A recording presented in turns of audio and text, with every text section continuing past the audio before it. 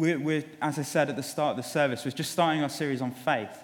And one of the passages that we're looking at today is the Exodus. And I'm really excited for this series. The whole point of it is to believe in a God who does the impossible, who can achieve anything. And so I'm just going to invite Geoff up and pray for him just before he starts. Isn't it great to have Geoff here from St. Barnabas? Yeah. Brilliant. Do you mind if I pray for you, Geoff? Yes, I do. Yeah, okay, all right. Is that all right? Lord Jesus, I thank you for Geoff. I thank you for his immense giftings, Lord, and St. Barnabas as well, Lord. And I just pray that you bless them. And just as Geoff brings your word, Lord, I pray he is filled with your spirit. Thank you, Jesus. In your precious name. Amen. Amen. Amen. Well, it seems a long time since I was here, isn't it? I miss you. Big dilemma I had this morning, though, was what shall I wear? Because I know you've got rid of any clerical garb. And it was a problem that I had when I was working in London with John Coles at St. Barnabas there. And I'd moved from a church where I actually robed up to going to St. Barnabas, and it was kind of, well, what shirt should I put on this morning? What tie should I put on? I didn't even have to put a tie on this morning, did I? For you guys. But it's great to be with you. You know, I've been with the Lantern and at St. Barnabas, but with you guys on your journey for 18 and a half years. Can you believe that? Teresa and I came in 1999, and we're still here. Which is scary, isn't it? And the way that God's been speaking to me, I think I'll be here until retirement. So I hope that's a good thing. They seem to think it is at St. Barnabas, which is great. I do apologize for my voice this morning. I've got something viral going on, and my throat is rather hoarse, and it's kind of taking my ears out as well. But I'll do my best. And you're asking me to preach twice this morning as well. Never mind. Let's just have a look at Exodus chapter 14. Just going to read part of this wonderful story of the parting of the Red Sea. From verse 10, as Pharaoh approached, the Israelites looked up, and there were the Egyptians marching after them. They were terrified and cried out to the Lord. They said to Moses, "Was it because there were no graves in Egypt that you brought us to the desert to die? What have you done to us by bringing us out of Egypt? Didn't we say to you in Egypt, 'Leave us alone, let us serve the Egyptians'? It would have been better for us to serve the Egyptians than to die in the desert." Moses answered the people, "Do not be afraid, stand firm, and you will see the deliverance the Lord will bring you today. The Egyptians you see today, you will never see again. The Lord will fight for you. You need only to be still." Then the Lord said to Moses, "Why are you crying out to me? Tell the Israelites to move on. Raise your staff and stretch out your hand over the sea to divide the water, so that the Israelites can go through the sea on dry ground. I will harden the hearts of the Egyptians so that they will go in after them. And I will gain glory through Pharaoh and all his army, through his chariots and his horsemen. The Egyptians will know that I am the Lord when I gain glory through Pharaoh, his chariots, and his horsemen." Then the angel of the God who had been traveling in front of Israel's army withdrew and went behind them. The pillar of cloud also moved from in front and stood behind them, coming between the armies of Egypt and Israel. Throughout the night, the cloud brought darkness to the one side and light to the other, so neither went near the other all night long. And then Moses stretched out his hand over the sea, and all that night the Lord drove the sea back with a strong east wind and turned it into dry land. The waters were divided, and the Israelites went through the sea on dry ground with a wall of water on their right and on their left. Father, thank you for your word. Thank you, Lord, for the privilege that we have of being able to look back on what you have done through your people, Lord. And we pray, as Jesus prayed, Lord, that when the Spirit comes, he would lead us in truth. So, Holy Spirit, we pray you do that. Lead us in truth this morning for your glory's sake. Amen. Last week at Remembrance Sunday at St. Barnabas, I asked a question: how many people who were in the congregation were alive when the Battle of Britain happened? I'll do it again this morning. How many people were alive when the Battle of Britain happened? 1941, I believe.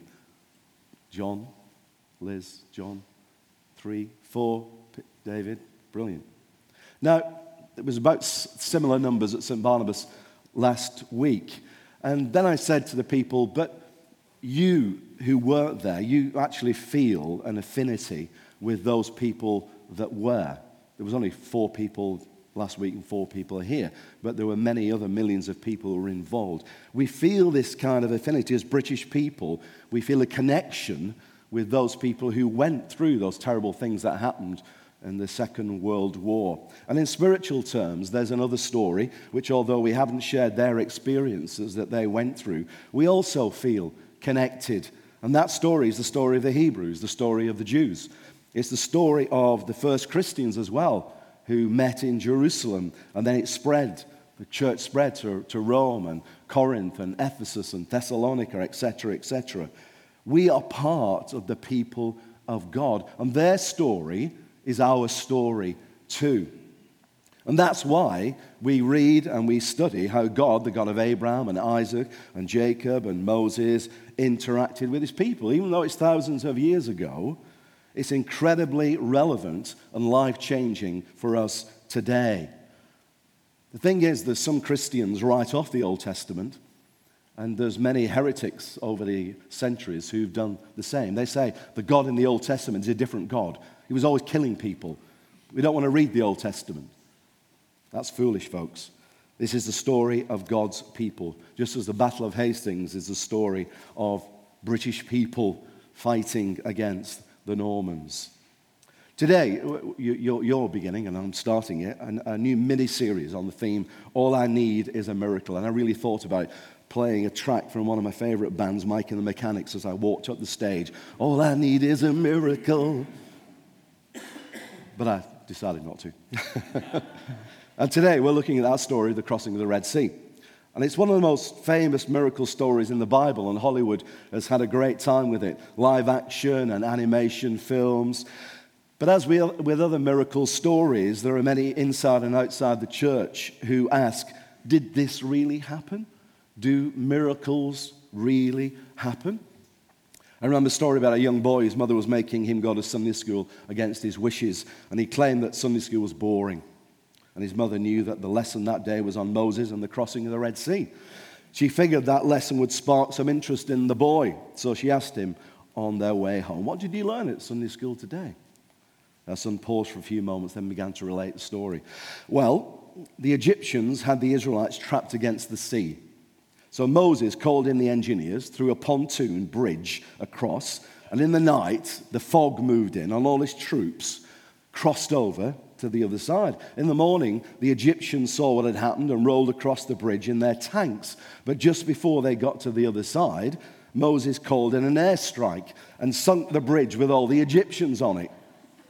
Johnny, said his mother, you know your Sunday school teacher didn't tell the story that way. Well, not exactly, said Johnny. But if I told it the way she told it, you wouldn't believe it. And that's the whole premise of miracles, isn't it? They are, by their very definition, events that transcend belief. When people find themselves facing impossible dilemmas, they usually say, we need a miracle. Or, well, all we can do now is pray. And you think, oh, it's got that desperate, has it? We're going to pray. Oh, my word. In other words, we need something to happen that goes beyond the ordinary. So what really happened at the Red Sea? Well, I can't tell you because I wasn't there. But I can tell you, though, that the Israelites made a surprising escape from Egypt. And that their explanation is that God intervened on their behalf to rescue them from Pharaoh's army, which is good enough for me. In regard to the Red Sea, just precisely where the water was parted, how much water was parted, the Bible doesn't say. But let's just take a look at the story itself and maybe go back a little bit as well. God's chosen people, the Hebrews, the Jews, were literally slaves in Egypt. And they cried out to Yahweh for him to intervene and for him to save them. God commissions Moses, who was not convinced he is the man for the job. But he goes and he says to Pharaoh, God says, let my people go. Pharaoh says no. Moses says, God says, let my people go. Pharaoh says no. Moses says, God said, let my people go. Pharaoh says no. And then it begins to sound like a clip from Bohemian Rhapsody. You know, no, no, no, no, no, mamma mia, mamma mia. I got that one in anyway. Anyway, this series is called All I Need is a Miracle, and that's what we get in this story, isn't it? Truth is, God had performed miracle after miracle on behalf of his people, finally leading them straight out of slavery, away from the cruel hand of the Egyptians. He set them free. He set them free from oppression, free from captivity, free from bondage, and the adventure was just getting started. Now, when Pharaoh let the people go, what's interesting is that God didn't lead them on the road that makes most sense. If you can put that first slide up, I'll see if my zapper works at some point. There we go. The Bible tells us in Exodus 13 that though the path was shorter right through the Philistine country, God said if they face war, they might change their minds and return to Egypt. So he led them around the desert road over towards the Red Sea. And I came across this cartoon on Facebook just about 3 weeks ago, and I thought, oh, that's ideal for my sermon. I'm not sure whether you could read that, but maybe, hopefully you can. Moses at the front, and people behind her are saying, recalculating, recalculating, and Moses is saying, knock it off. But as the Israelites got closer, that sea must have looked bigger and deeper. An obstacle that seemed too difficult to overcome. And with our eyes focused on the problem, they forgot about the bigness of their God, even after all the things that he'd done in Egypt. Obvious questions loomed. How were they going to get across that thing? You know, surely someone had made a wrong turn. But just how do you go about doing a U-turn with between 1 and 2 million people in tow? Well, 14:11 says this. They said to Moses, was it because there were no graves in Egypt that you brought us to the desert to die? What have you done to us by bringing us out of Egypt? Didn't we say to you in Egypt, leave us alone, let us serve the Egyptians? No, you didn't. I'm sure Moses must have been so frustrated. It would have been better for us to serve the Egyptians than to die in the desert, they said. But look at the way that Moses responds. He responds with meekness, actually, and calmness to this rebellion. Moses answered the people, do not be afraid. Stand firm, and you will see the deliverance the Lord will bring you today. The Egyptians, this is a lovely line, interesting, not lovely for the Egyptians, but the Egyptians you see today, you will never see again. The Lord will fight for you. You need only to be still. The difference between Moses and the children of Israel was one of perspective. They saw Pharaoh bearing down on them, while Moses saw God fighting for them. It's that simple. Moses quietly instilled courage by gently rebuking the children of Israel. Stand still. See what God will accomplish on your behalf. I mean, you don't expect your general to tell you just to stand still, do you? As the enemy presses down upon you. But this is no mere military conflict. It was a battle fought not by soldiers, but by the Lord God himself. And he did it. God parted the waters of the Red Sea as he protected his people. He provided a way of escape at the same time that he made a watery grave for the Egyptians. And if you want to see a good visual presentation of that, then you may want to watch Gods and Kings with Christine Bale. But as with everything that happens in the history of God's people, in the Old and New Testament, there are a number of lessons that we learn today in the 21st century that go beyond the obvious. Let me suggest a few from this particular passage.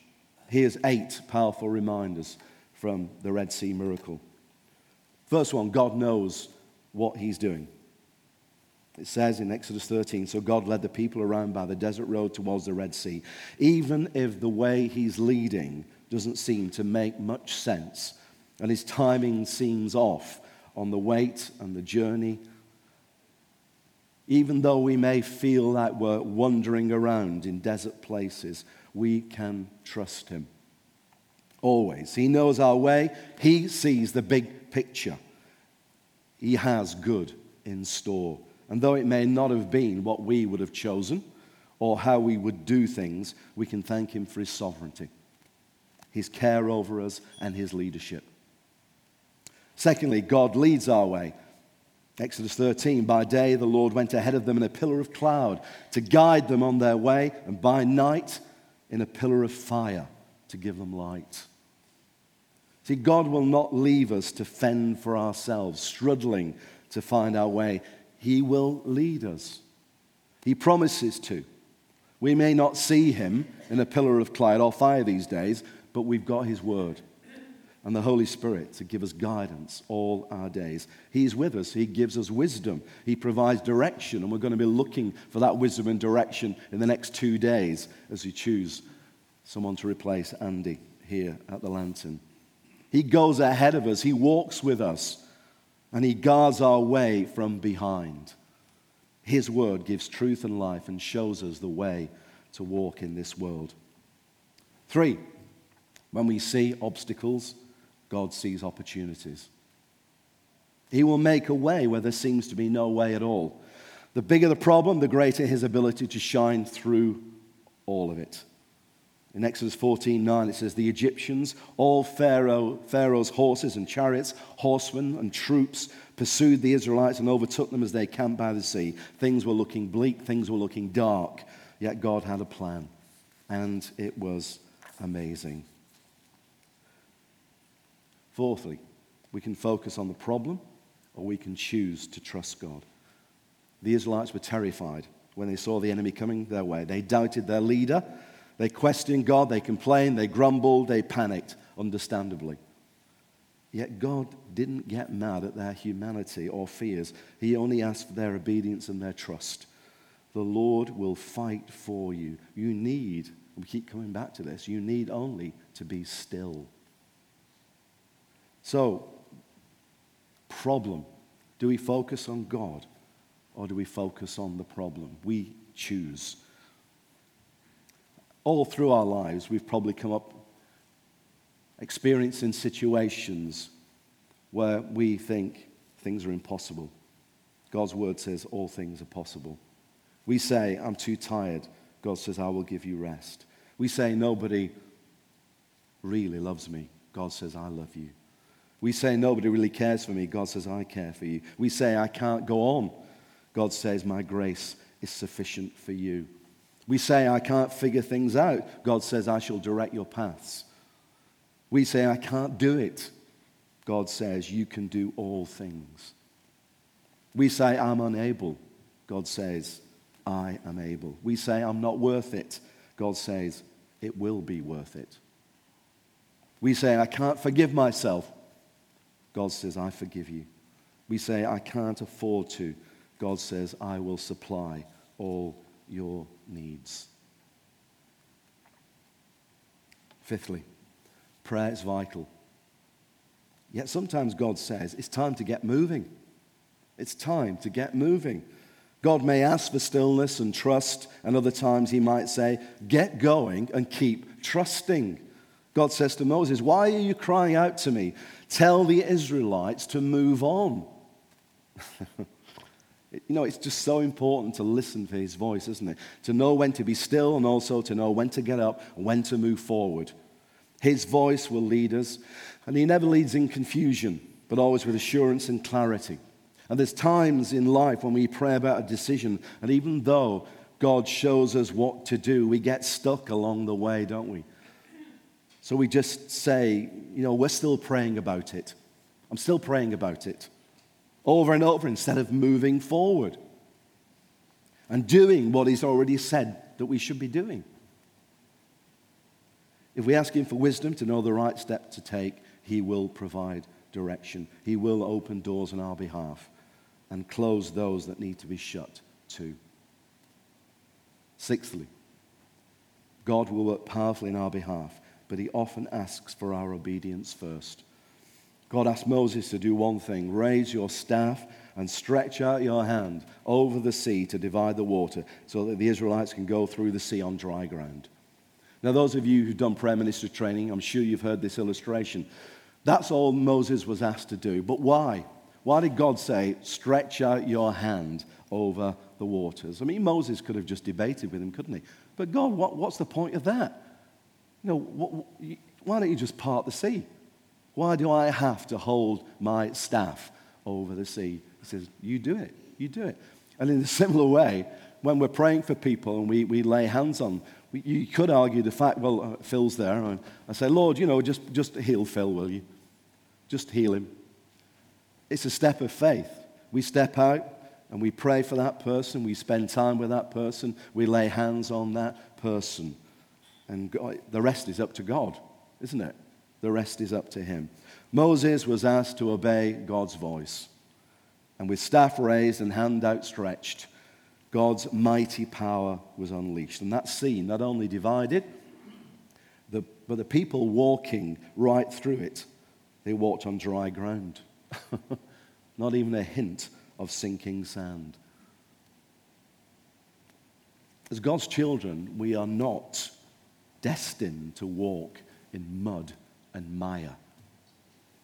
He dries up the path before us, so we're heading out on firm ground. He is our sure foundation. Our obedience to his voice will lead to blessing. 7. God will stand between us and the enemy. We never fight alone. He will send his angels to fight for us and guard us. He himself will fight for us and he will guard us. That's how much he loves us and desires to set his protection over us. It's wonderful, that passage, Exodus 14:19. Then the angel of God withdrew from the front and went behind them. The pillar of cloud also moved from in front and stood behind them. He will hem us in from all sides and keep us under his care. It doesn't mean we won't ever face the battle, but we can know that he's surely with us in the midst of that battle. And 8, our God is a God of miracles. This same God who divided the Red Sea so the Israelites crossed on dry ground and covered up the enemy in the depths of that same sea, bringing salvation to his people. This is the same God who works on your behalf, on my behalf today. Can I get an amen or a hallelujah for that one? Thank you. He is the same yesterday, today, and forever. We all know that verse. But how do we believe it? Exodus 14, when the Israelites saw the great power the Lord displayed against the Egyptians, the people feared the Lord and put their trust in him and in Moses, his servant. We may be facing, our own Red Sea moment this week. Smaller scale. Maybe the enemy seems hot on our trail, lurking close, whispering lies and defeat, trying his best to trip us up. Maybe the obstacles that loom before us seem too hard for us to overcome. We want to turn back. We want to give up, even. We find ourselves questioning God and doubting his care and his love over us. But it still doesn't change this one truth. God is a God of miracles, and he is with us, and he fights for us today. And as believers who have made the choice to put our faith and trust in Jesus Christ, we can stand on the assurance that he will never leave us or forsake us. He will lead us. He will bring honor to himself through even the hardest circumstances we face in this life. He is strengthening us and he's guiding us continually, though it may seem that the enemy is winning at times. He does not have full control because God is greater. And sometimes when we've done all we know to do, he whispers these words down deep into our soul. You need only to be still. You need only to be still. For the Lord fights for you. And, as a singer and as a worship leader myself, I love the fact that following this miracle, they wrote a song. It's great. I'm thrilled that a song was written to highlight this event. I'm really upset, Pat, you didn't sing it this morning. Exodus 15. Before I lead worship, and we're praying with the band, I often say, Lord, thank you that you have given us a reason to sing. You are the one who put these songs in our heart. This is a song in Exodus 15 that Moses and the children of Israel sang to the Lord. Why? Well, because deliverance and redemption demand praise and worship, don't they? Yeah. One way God's people manifest worship is through singing. Singing allows us to express the joy we have for what God accomplishes on our behalf. It's a barometer of the heart. I know I feel very passionate, and I hate it when I see people stood there with their hands in their pockets when I'm leading worship. Oh, our singing ought not to be selfish, man-centered, lifeless, or apathetic. And Exodus 15 is a hymn of worship to the holy God of redemption, emphasizing that he is the God of miracles. The one who is, in chapter 15, highly exalted, our strength and song, our salvation, our warrior, glorious and powerful in battle, great and excellent in battle, majestic in holiness, fearful in praises, merciful to redeem, guiding with his strength, reigning forever. And if you've never read Exodus 15, when you go home, read it. The enemy in arrogance says, I will pursue, I will overtake, I will divide the spoil. My desires shall be satisfied on them. I will draw my sword. My hand shall destroy them. Well, it didn't happen the way the enemy and Pharaoh planned it. Moses asked twice of the Lord, who is like you? None. That is why we've got to remind ourselves and remind each other to proclaim God's holiness, his awesome power, his wonder-working majesty, and his merciful redemption. He has triumphed gloriously. The song also declares, he has cast the enemy into the sea. He has dashed the enemy in pieces. He has overthrown those who rose against him. He sent forth his wrath to consume the enemy as stubble. He created the walls of water to deliver his children. He brought the walls down to create a watery grave. He has done wonders. He has shown mercy in leading his redeemed. The Lord shall reign forever and ever. Salvation like this demands a song. And this response of praise comes from the deep inner spiritual perspective. It's a perspective that comes to those who are obedient and faithful in the work God has called them to do. You know, as I think about this awesome miracle of walking across the Red Sea, I'm reminded again of how things don't always go to plan in our lives. We typically try to plan out our lives using a preset schedule of events, don't we? The plan includes finishing college by this age, getting married by that age, purchasing a house before having children, and then hopefully having children. And life sometimes, but doesn't always, follow through on that, does it? It doesn't follow our carefully planned itinerary. And consequently, we may feel that we're wandering in a wilderness of our own, moving in a different direction than we had planned. And God knows us better than we know ourselves, or are willing to admit. And there can be many reasons that God takes us the long way through the wilderness. And some of you may be in that place now. For one, attaining our goals without proper spiritual growth can drive us further from God. Arrogance and pride. For example, some who've achieved their goals think it's due to their hard work, wisdom, skill, education, or talent, and I'm sure they have a part to play. They think that God had nothing to do with it. They might be on a successful track in life, but they don't know that they're spiritually lost. Another reason that God might be taking us through the wilderness is that it's a perfect place to learn how to depend on him. Other people are in the wilderness because they disobey God's leading, and now they're in a place where they've got to seek God's leading. And if you're wondering is because of disobedience, and it does happen in Christian churches, disobedience. If you're wondering is because of disobedience, the answer is simple. Turn towards God. Turn towards obedience. Draw near to God and he will draw near to you. The God who performed all those miracles, who led his children through the wilderness, is the same one leading us today. If God does not bring us on the shortest path to his goals, to the place that he has promised to bring us, then he has his reasons, and it's for our good. It's our job to keep moving forward on the path. So as you journey, don't be anxious about tomorrow, but engage in what God is doing in your life today. Jesus says, don't worry about your life, what you will eat or drink, or about your body, what you will wear.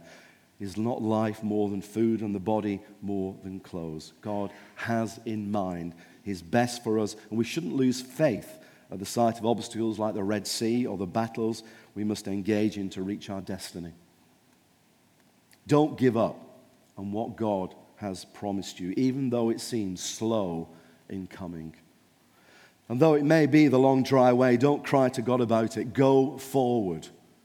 Go forward. The Lord said to Moses, why do you cry to me? Tell the people of Israel, tell the people of Canford to go forward, to move on. To move on. Let me finish with this final thought. One of my favorite preachers is a guy called Tim Keller, and he leads a church in New York. Great preacher. And one thing he always says and does is that he always comes back to Jesus and the cross.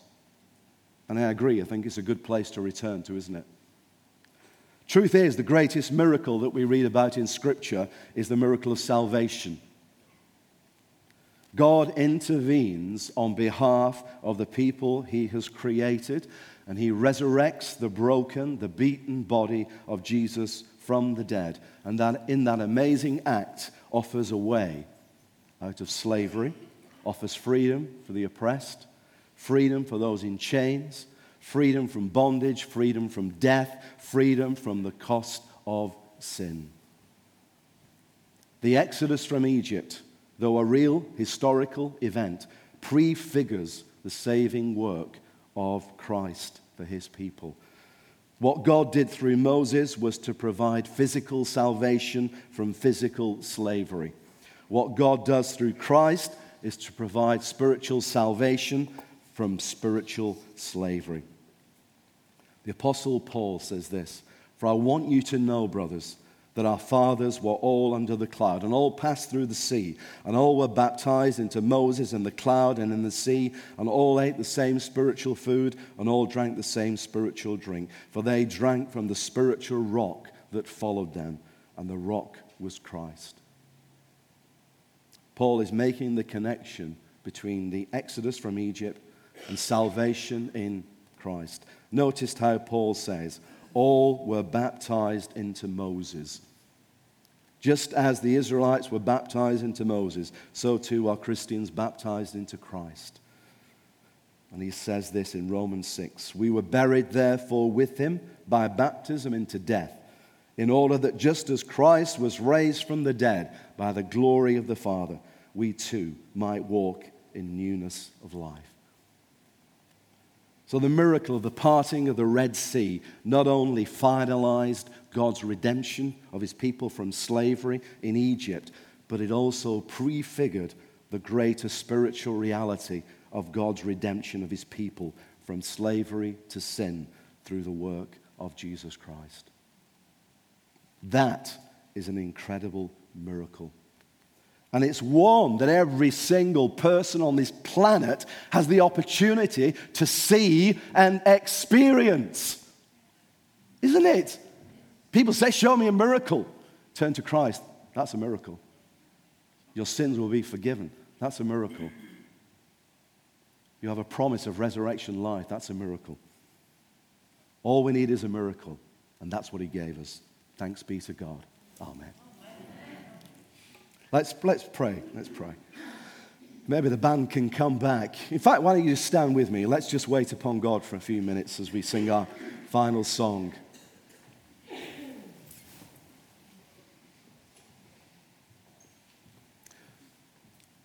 Lord, so often we miss these amazing truths, or we forget them, or so many other things take their place. Lord, help us to really grasp this amazing miracle today.